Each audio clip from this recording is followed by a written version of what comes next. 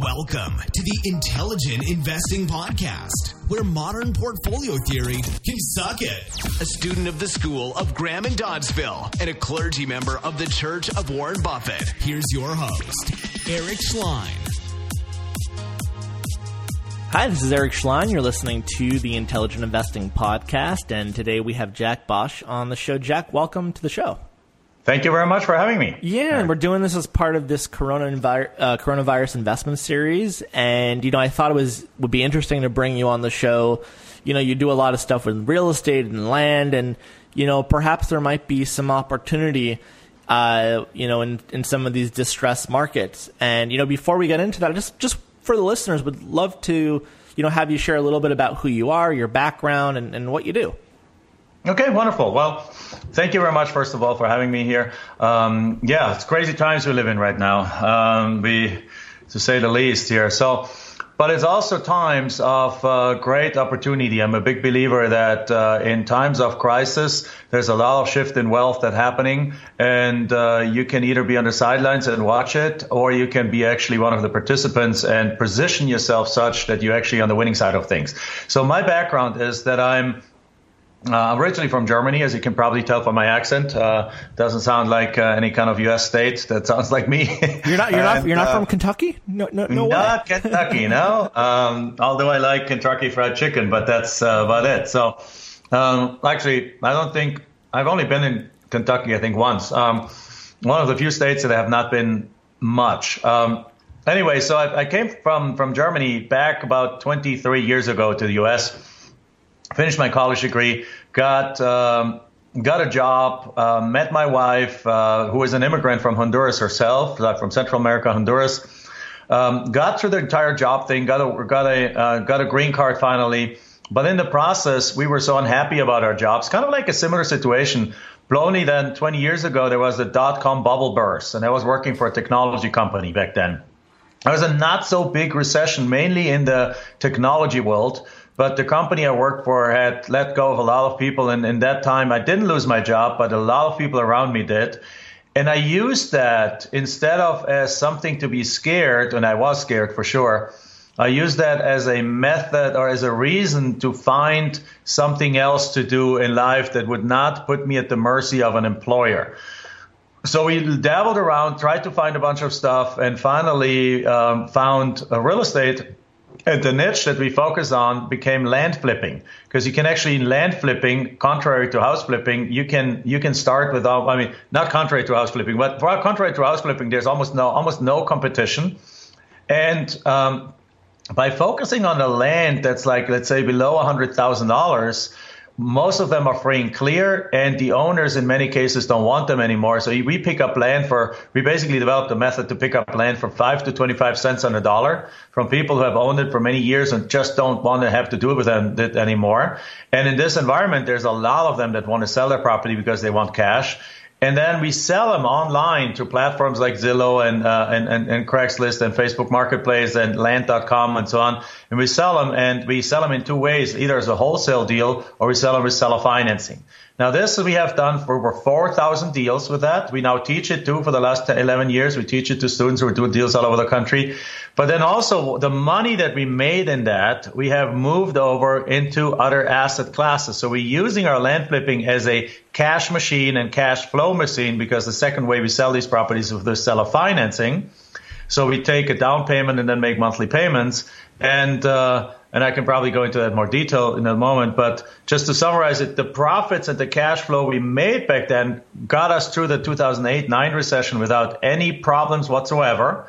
As a matter of fact, we were extremely cash flow liquid and was enabled us to invest a lot of money into the deals that opened up during those crises. And those deals now have all quadrupled: houses, apartment complexes, commercial properties. And they all have multiplied in value since then. And so you can basically almost make it like a rolling kind of thing. So we now invested in houses, apartment complexes, commercial properties, land flipping, and have built a very nice portfolio out of that.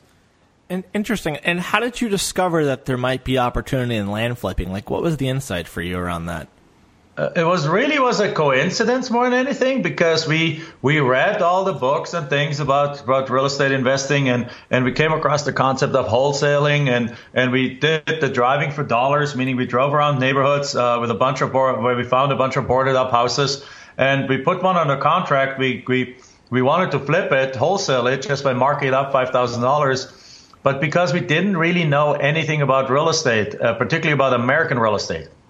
Like in my home country in Germany, I grew up without any relation to real estate. My parents bought their house when I was 8 years old, and they sold it like 5 years ago and moved into a condo. They lived in that same house for like 35 years or so. There was no investor mentality anywhere close to where I lived. None of my friends, parents, relatives or so. So I didn't know anything about German real estate, and I knew even less about American real estate. Even the language I didn't know. So I didn't know how much it costs to estimate repair, how much repairs are for a kitchen, a bathroom, a roof, a ceiling, a mold, electric, foundation. And so as a result, we did everything wrong in that first deal, and nobody wanted to buy the deal. And then we were tempted to buy it ourselves, but luckily we didn't, because we would have lost our shirt. So we just kept looking. So we found tax delinquent, we found tax deeds and tax liens. And then we had a thought, and even that didn't really work for us, because at the tax deed auction, we were outbid when we attended. Went to California, attended the tax deed auction. I live in Arizona. We went to California, attended the tax deed auction, and we were outbid by thousands of dollars beyond what we even had in our pocket, we had available to us. Then we bought some liens, and they were redeemed 3 weeks later, and we made like $3.72 in interest. So we were struggling. We were failing. But then one day we had a thought that says like, well, what if somebody truly doesn't like their property anymore, like it had happened like we had seen in the tax delinquent world, in the property tax delinquent world? Somebody doesn't want to pay their property taxes because they just don't want that property anymore. What if we circumvent this entire high competition system and send them a letter? And that's what we tried. And we gotten responses, and all the responses, every single one of them that we gotten, was only from land people. So people that had land. It was like, what do we do now? Right? We didn't have to do it. So we wanted to be overly cautious. Yeah. When on the first deal, the property was worth $8,000, owed like $300 in back taxes. So we offered $400 for the property, including the back taxes. And the guy accepted it, and we sold it to the neighbor literally the same day. Well, the day that we bought it, we went up to the property, put a sign on it, and sold it to the neighbor for $4,000, so 10 times our money. And we were like, okay, that is really cool. Let's do that again. And we did it again, bought the property for $500 and sold it for $10,000 just 3 weeks later. Again, a piece of land. And after like the first 5-6 pieces of land, we're like, you know what? Forget about houses. They're cool and they're fun and they're sexy and they're everything, but we don't actually have to know anything about repairs, and we can build our financial independence here with just land flips. Then we buy it 5 to 25 cents on the dollar without having to know anything about houses. So we literally shut out all the houses, and for the next 6 years, all we focused was land, and built that up to a very nice monthly cash flow from seller financing, and paid off our debts, built up a really nice stash of cash, and then when this crash came, we were able to continue doing deals. This worked all the way through the crash, but we were able to actually buy stuff at bargain prices then. And are you focusing on land where there's unpaid property tax? Is that the niche, or? Not anymore. Okay. Not anymore. Great question. At the beginning we did, but then about, let's say, a year into it, we realized that actually, even though we went initially only after tax delinquent people, by the time that we actually sent them their letter, because we do a direct mail process where we get like a 4 to 15% response rate, so a really high response rate. Yeah, that's really high. Yeah, it is incredibly high, but it's because there's almost no competition, and because there's a lot of people who don't want their properties anymore. And because we have really fine-tuned the letter. We spent a lot of time and a lot of tests on that letter. But we figured out that like, let's say you go to a county and you get a list from the county with 10,000 property owners. We didn't send out 10,000 letters because that would have gotten us like 1,000 phone calls, which is way more than we could handle. So we sent them in little chunks. And by the time we got like to the 4th or 5th chunks, a lot of people had actually already paid off their back taxes. They kind of like grumbly and grudgingly paid their back taxes one more year. But they really didn't want the property anymore. So we realized that after doing a little analysis of our deals, that 81% of all our deals had actually paid their property taxes by the time we got to them. So we're like, well, if we're picking up 4 out of 5 properties without back taxes, why do we focus on back tax properties? Let's focus on, and since then we have no longer focused on back tax properties with back taxes. We're focusing on all properties between $5,000 and $100,000. That's our sweet spot in market value. And we're picking up properties left and right, and now our students do the same. So entertain me for a sec. So let's say you're buying some property for $1,000 or something like that. What kind of analysis are you doing where, maybe when you try to sell it, someone's only want to give you $500 for it? Like, what if it goes the other way? So what's sort of your preliminary analysis that you are confident you can sell it for a lot more? Well, and I love that you use the word preliminary, because that's exactly what we call it. We call it the preliminary value analysis. Okay. So when you buy a property, actually, first of all, we don't even buy the properties. Most of our students now do double closings or assignments. Right, so they don't buy the properties with their own money. They use the buyer's money in a double closing where they buy and sell in the same day using the buyer's money, or they use assignments. So their money is not even at risk. But either way, even if you put your own money down, what you do is the first thing you do once you send people a letter and they call you back, and you can outsource that to a call center. We have a relationship with a great call center that does that for many of our students. But then once they call you back, you need to do that preliminary value analysis. And that what you're effectively doing is you're looking for comparables. You're looking for comparables in the area. You're looking for sold comparables. And if there's 5 other properties, let's say the property is worth $10,000. And we find out in the area that this quarter acre in this kind of neighborhood is worth that other 5 lots in the area sold in the last, let's say, half a year for $10,000. Mm-hmm. Then we have our value. Then we know that the property is truly worth $10,000 because other people have paid $10,000 for similar properties in a similar area in a very recent time frame. Just like with houses, you do comps. Right. Now, there's several other ways that you do comps. If there's none available, then you can work with listed comps. You can also work through the assessed value to back into the value. You can work by property size, and there's like 5-6 different ways that we get to the value of the property. And usually we apply at least 2, if not 3 of them to make truly sure that we're correct in our valuation. Okay? So if 2 or 3 different methods show us, like if there's properties listed for $13,000 and there's properties sold for $10,000, and let's say this is in Florida and the assessed value is $9,000. In Florida, the assessed value is about 90% of market value. So if it's assessed at $9,000, then we know the value should be around to $10,000. If we see sold properties, similar properties have sold for $10,000, and we see some listed properties for $12,000, because listed properties are usually, the sale price is usually a little bit lower than the asking price.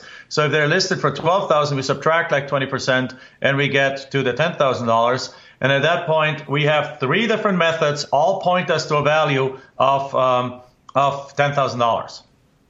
So if that property is worth, and that's like your example, usually we like to target a little bit higher value properties. But in that case, I would indeed offer about $900 or $1,000 on that property, about 10 cents on the dollar. And then chances are extremely, extremely, extremely low that somebody's only going to offer us $500, because we have established beyond any reasonable doubt that the property is worth $10,000. So if I have now 2 choices. I can put this property on the market for $5,000 or $6,000 and sell it very quickly because it's a bargain in the area. Right? Let's say it's an area full of like a little bit more rural area, perhaps a half an hour or so outside of a bigger city, where lots sell for these $10,000, where you can put a mobile home on there. And this is attractive for a lot of retirees potentially that can't afford the high cost city living. They want to be not too far away from the city, but they want to have something. So they'll pick that up for $5,000, $6,000 like tomorrow. Mm-hmm. The second option would be to take that property and sell it for $10,000 with owner financing and offer it, give me $1,000 down payment and do monthly payments of $250 a month for the next 4 years, and the property is paid off. And that is the other way, and that actually provides you, if you do this the right way, you actually get the down payment pays for what you paid for the property. Basically, you paid the $1,000, you get $1,000 as a down payment. And sometimes even more, you can get $1,500, and if there's some closing costs, it covers that too. Like one of our students right now got a property under contract that's worth $50,000, and he has it on a contract for $1,980. So there's no doubt in my mind that he's going to sell that thing for probably about $40,000 with seller financing, get a $4,000 to $6,000 down payment and monthly payments of $500 for the next 10 years or 12 years. And that's a beautiful cash flow picture. Right. So why? So let's say I'm the seller. Like I own this piece of property. Now, why would I sell? So, and you think it's worth about $10,000. Why would I sell it to you for $1,000? Many, many reasons. One reason is, our number one reason is often that, the top three reasons. There's number one, a lot of buyers owned this property, a lot of sellers owned these properties for like 20, 30 years already. Okay. They were planning to retire in that area themselves, but for whatever reason, maybe the spouse has passed away or just a happy reason that the grandchildren are born in the area and they don't want to leave anymore. And that they're not wanting to move anymore. Then the second reason might be that they've gotten inherited it. So the parents passed away, the children are now living in New York City or living in Atlanta, and the property is in Texas, and they're like, I don't want to deal with that, I don't want to be there, and they don't want to pay the property taxes anymore. Now, could they list their properties themselves? That's what I was going to ask. Why don't they just list it? Yeah. They could, but most people are not investors. Most people don't think like that. Or if they thought like that, I would invite everyone to go look at some listings on Zillow, go into the rural area or into just outside of a city. These listings, in other words, stink. They are absolutely ugly. There's nothing attractive about these listings. And one of the things that we teach our students and we do in our business is that we actually list these properties such that they actually tell a story, that they actually appeal to the people, that they actually show what's around it. And what most of these people do is they just show a picture of a piece of dirt and then say, this is available, build your house, call me. And then they don't offer any owner financing. They don't offer any discounts. They're asking for $10,000. And it's a butt ugly listing. And so nobody buys it. We actually have students that go into Zillow, buy properties, do rock bottom offers to people that sell their properties there, just take the property, relist it with our method, and sell it for more than it was listed before in a matter of 2 weeks. No, Jack, I think it's funny that you're saying this because I've looked through Zillow before when, even just looking at like an apartment rental or something, like that. And I have many times come across just something that was like a chunk of land somewhere in some town I never heard of. And 9 out of 10 times, if not more, it was like the ugliest listing, very unprofessional. It was just this like blurry image of like some grass somewhere. And I get it. Exactly right. Now, so I'm also curious about something. So let's say I'm the landowner.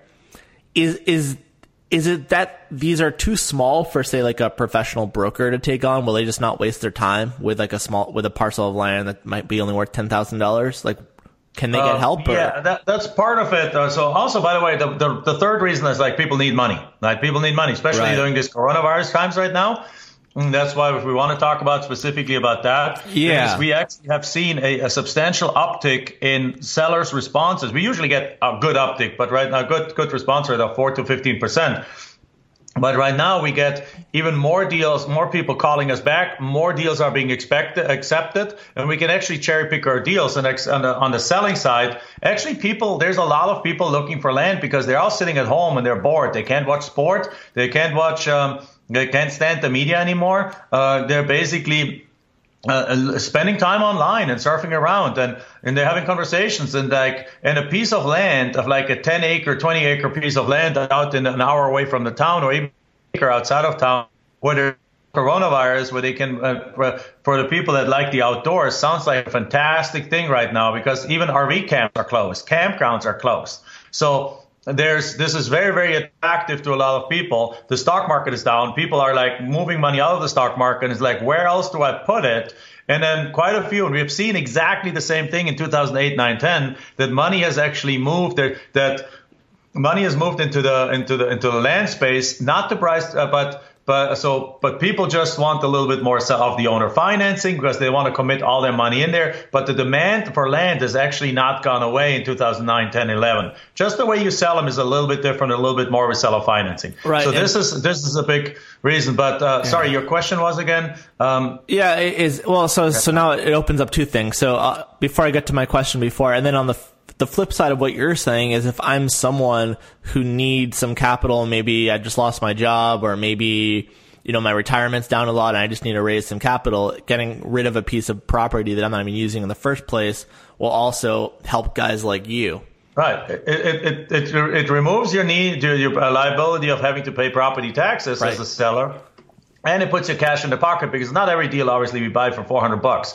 We can pay people $20,000, or we can offer $20,000 on a $60,000, $70,000 property, no problem, and that's real money for people that gets them through this. And then for something exactly as you said that they don't even want anymore, and then you put them around. If it's worth 70, you buy it for 20. You put it on the market for 40.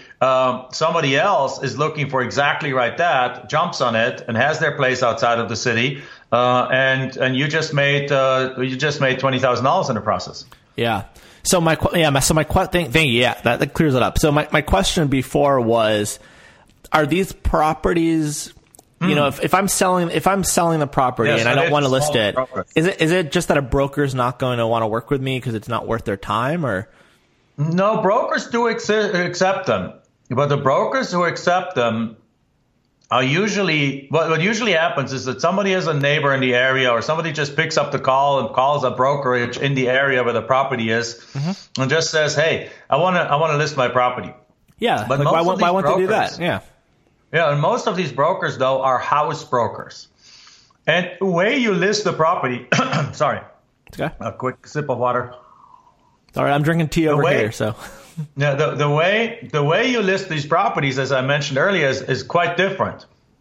Right? We list these land properties by telling a story. Yeah. Right? We're telling a story of where it's located, what's close by, what you can do in the area, what you can do, where's the next grocery store, where's the next medical hospital, where's the next things, because the kinds of properties we focus on is, number one, in the outskirts of town, what we call the path of growth. Number two, it's a big, larger acreage in more rural areas, which is attractive for the recreational buyers. And number three, there's infill lots. So the infill lots are the easiest to sell because the builders are actually stocking up on land in environments like we have right now.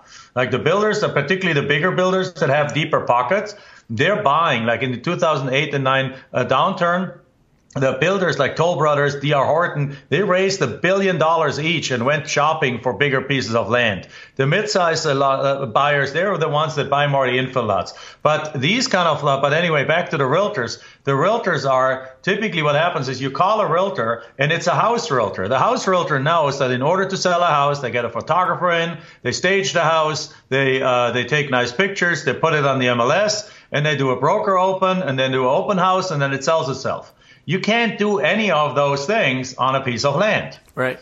So therefore, they don't know what they do. So they actually treat it like Cinderella, like this the evil stepdaughter, like the evil stepmom treats Cinderella. They treat it just like, yeah, okay, I'll take your listing, whatever. Perhaps somebody buys it. They take one of these blurry shots from like Google Earth or Google Street or Google Maps. They don't even go out there themselves. And then they subsequently, and of course, we don't need to go out there ourselves. I haven't gone and looked at a property for 13 years anymore. We buy them sight unseen, and we even have students in Germany doing it right now. But again, the realtors just put a slap on an ugly picture, put a listing, put the things on, and then if it's a hot area, it'll eventually perhaps still sell, and then they get the little commission, but they just take it on for the relationship with a client, because down the road perhaps they get another deal from them. They don't take it on as with any kind of knowledge or intention to sell this, to go full out and market this property properly. Right. And then as a result, they sit there and they're ugly. Yeah, and then does it typically take a much longer time to sell that piece of property as well if they want to get it off their hands? It depends. Okay. We have seen properties sell in 2 days. We've seen properties sit for 3 months, right? So I'm still unclear then. So, right, if I'm a property owner, I don't want to pay property taxes anymore. Whatever my reason is, I just don't want this property that I'm not using anymore. Uh-huh. So Why would I go with you over just calling up a real estate agent or a broker and saying, hey, can you just list my property? Is it that I think it's going to take too long to sell, or what's? Well, many owners have actually tried the realtor route, and it has not led anywhere. Got it. Okay. So they're already done. They've been there, done that. They don't want to deal with that anymore. So a lot of these people have actually tried that route, you're saying? Yes, they have tried that route. Interesting. So when we come into picture, we don't offer them a listing. It's the other thing. A listing is not a promise to purchase. Right. A listing is just a listing. When we come in, we offer them an actual purchase contract. And we offer them an actual dollar amount. And what we do, though, is because there's no competition, this is a completely different thinking than house flipping. Yep. House flippers are out there say, like, we buy your house in 7 days. Well, we do the exact opposite. We basically say, hey, we want to buy your lot. Here's the price. And they sign it because we are actually not looking for people that are in severe distress. We're looking for people that just don't want their properties anymore. They have owned these properties free and clear. They just don't want these properties anymore. And yes, if somebody says, I'll give it to you for 10 cents, but I need to close in 3 weeks, we'll come up with the money. We just buy it and we own it, right? Not a problem. Yep. But usually what we do is we actually have in our purchase contract a close of escrow of 6 months down the road, which gives us plenty of time to market the property. And then we go out there, and if we do our job right of marketing the property, it should sell anywhere between 2 days and let's say 3-4 weeks. Now, the properties that sit for longer either have done the following. They have not offered seller financing and the price is too high still, or they're just in areas where properties are slower, which is the first thing we teach our students to not do. So we go, but I look at our students, sometimes they have some that sit a little longer, but the average is like properties sell fairly quickly. And within, let's say, a couple, 3 weeks, 2 to 4 weeks, they should sell. And at that point, it's actually a great news for the seller, right? The seller gets the property off. He gets within 4 or 5 weeks, he gets his money. He's super excited. And that's 10 times better than going with a realtor that's just going to slap some ugly thing, particularly if he has done it already without any results. It's fascinating, Jack. So if someone wants to get into this and learn more about how to do this, you offer some resources. How would people actually get into learning about this? Yeah, so we have two places that you can go. Both are free. You can go to the website Land Profit Fun, F-U-N. Okay. So Land, L-A-N-D, profit, like the word profit, and then fun, F-U-N.com. And you can watch there. You can register to watch some videos and stuff like that. Or we also have a Facebook and also have a podcast called the Forever Cash Life Real Estate Podcast. Oh, great. So Forever Cash Life. We talk about that. But the third thing is then we have a Facebook group called Land Profit Generator Real Estate Group, which is completely free to join. You can't sell anything in there. You can't. It's purely just our students are hanging out there. And in that group, there's like literally hundreds, but there's a lot of our really, really successful students hanging out there and helping each other and helping newbies and helping everyone and posting their deals. And it's just a really giving environment where we help each other. That's awesome. So I'm going to ask you after we're done if you just email me all that, and then I will put up those links on the show notes at ericschlein.com/podcast. Absolutely. Awesome. Well, is there anything else that while we have you on here, is there anything else you thought would be valuable to share or talk about? Well, the most important thing I want to share is that in these times of the coronavirus and quarantine and stay at home and things like that, what really made our transition really completely painless right now is that we have a business and our students too, they have a business that works from home and is completely virtual. I don't know if I mentioned that. Like everything we do is virtual. We look at these properties through Google Earth, Google Street View, Google Maps, Google County websites. We contact the owners by letter. They call us back. You can outsource that. We send them offers by mailing. We close with title companies. We sell these properties online. Everything in this can be done from home. And it has proven that it works through recessions because we have carried this business all the way through the 2008 and 9 recession. So this is really, that's why it's important. The adjustments in the COVID environment you need to make is only that we actually get to buy more properties cheaper right now or put them on a contract cheaper than we ever have. And the sale prices have not given in yet. They might give in half a year from now if we're still not out of this, but even then you buy cheaper and you sell cheaper. So all I wanted to say is that when you are in an environment like that, you can, as I said at the beginning, you really want to look around and see what can I do with my time that I have right now? What can I do if you don't like the situation that you're in right now? What can I do to position myself in a way that I gain complete independence from the outside world and complete independence of the economy, and you can really create your own economy where you're at home. And real estate can do that, but certain real estates can do that better than not. Like my apartment complexes right now are suffering a little bit because there's tenants and they might not pay rent and things like that. So far we haven't seen it yet. They're doing all very well, but we're expecting there's some sufferance going to happen in the next few months. Versus the land business is like there's no tenants, there's no toilets, there's no termites, there's no mold, there's no inspectors, there's no appraisers, there's none of these things. So look for businesses that are as little red tape, as little overhead as possible that you can do in any kind of financial environment, and you found something that you can carry, that you can do and provide financial independence for your family, no matter what the economy does. Yeah, you're basically doing land arbitrage, is what I would say. Basically, yes, absolutely, yes. Very cool. All right, well, Jack, it's been such a pleasure, and really appreciate you sharing all this knowledge and being willing to be so generous to share this with people as well. Well, thank you very much for having me. I really enjoyed this. My pleasure. All right, take it easy, Jack. Thank you. Yeah, bye. Thank you for listening to the Intelligent Investing Podcast with Eric Schlein. If you'd like to connect with Eric for questions, comments, feedback, ideas, or to inquire about being on the show, please contact Eric at intelligentinvesting@gmail.com. So, in the words of Charlie Munger, I have nothing to add.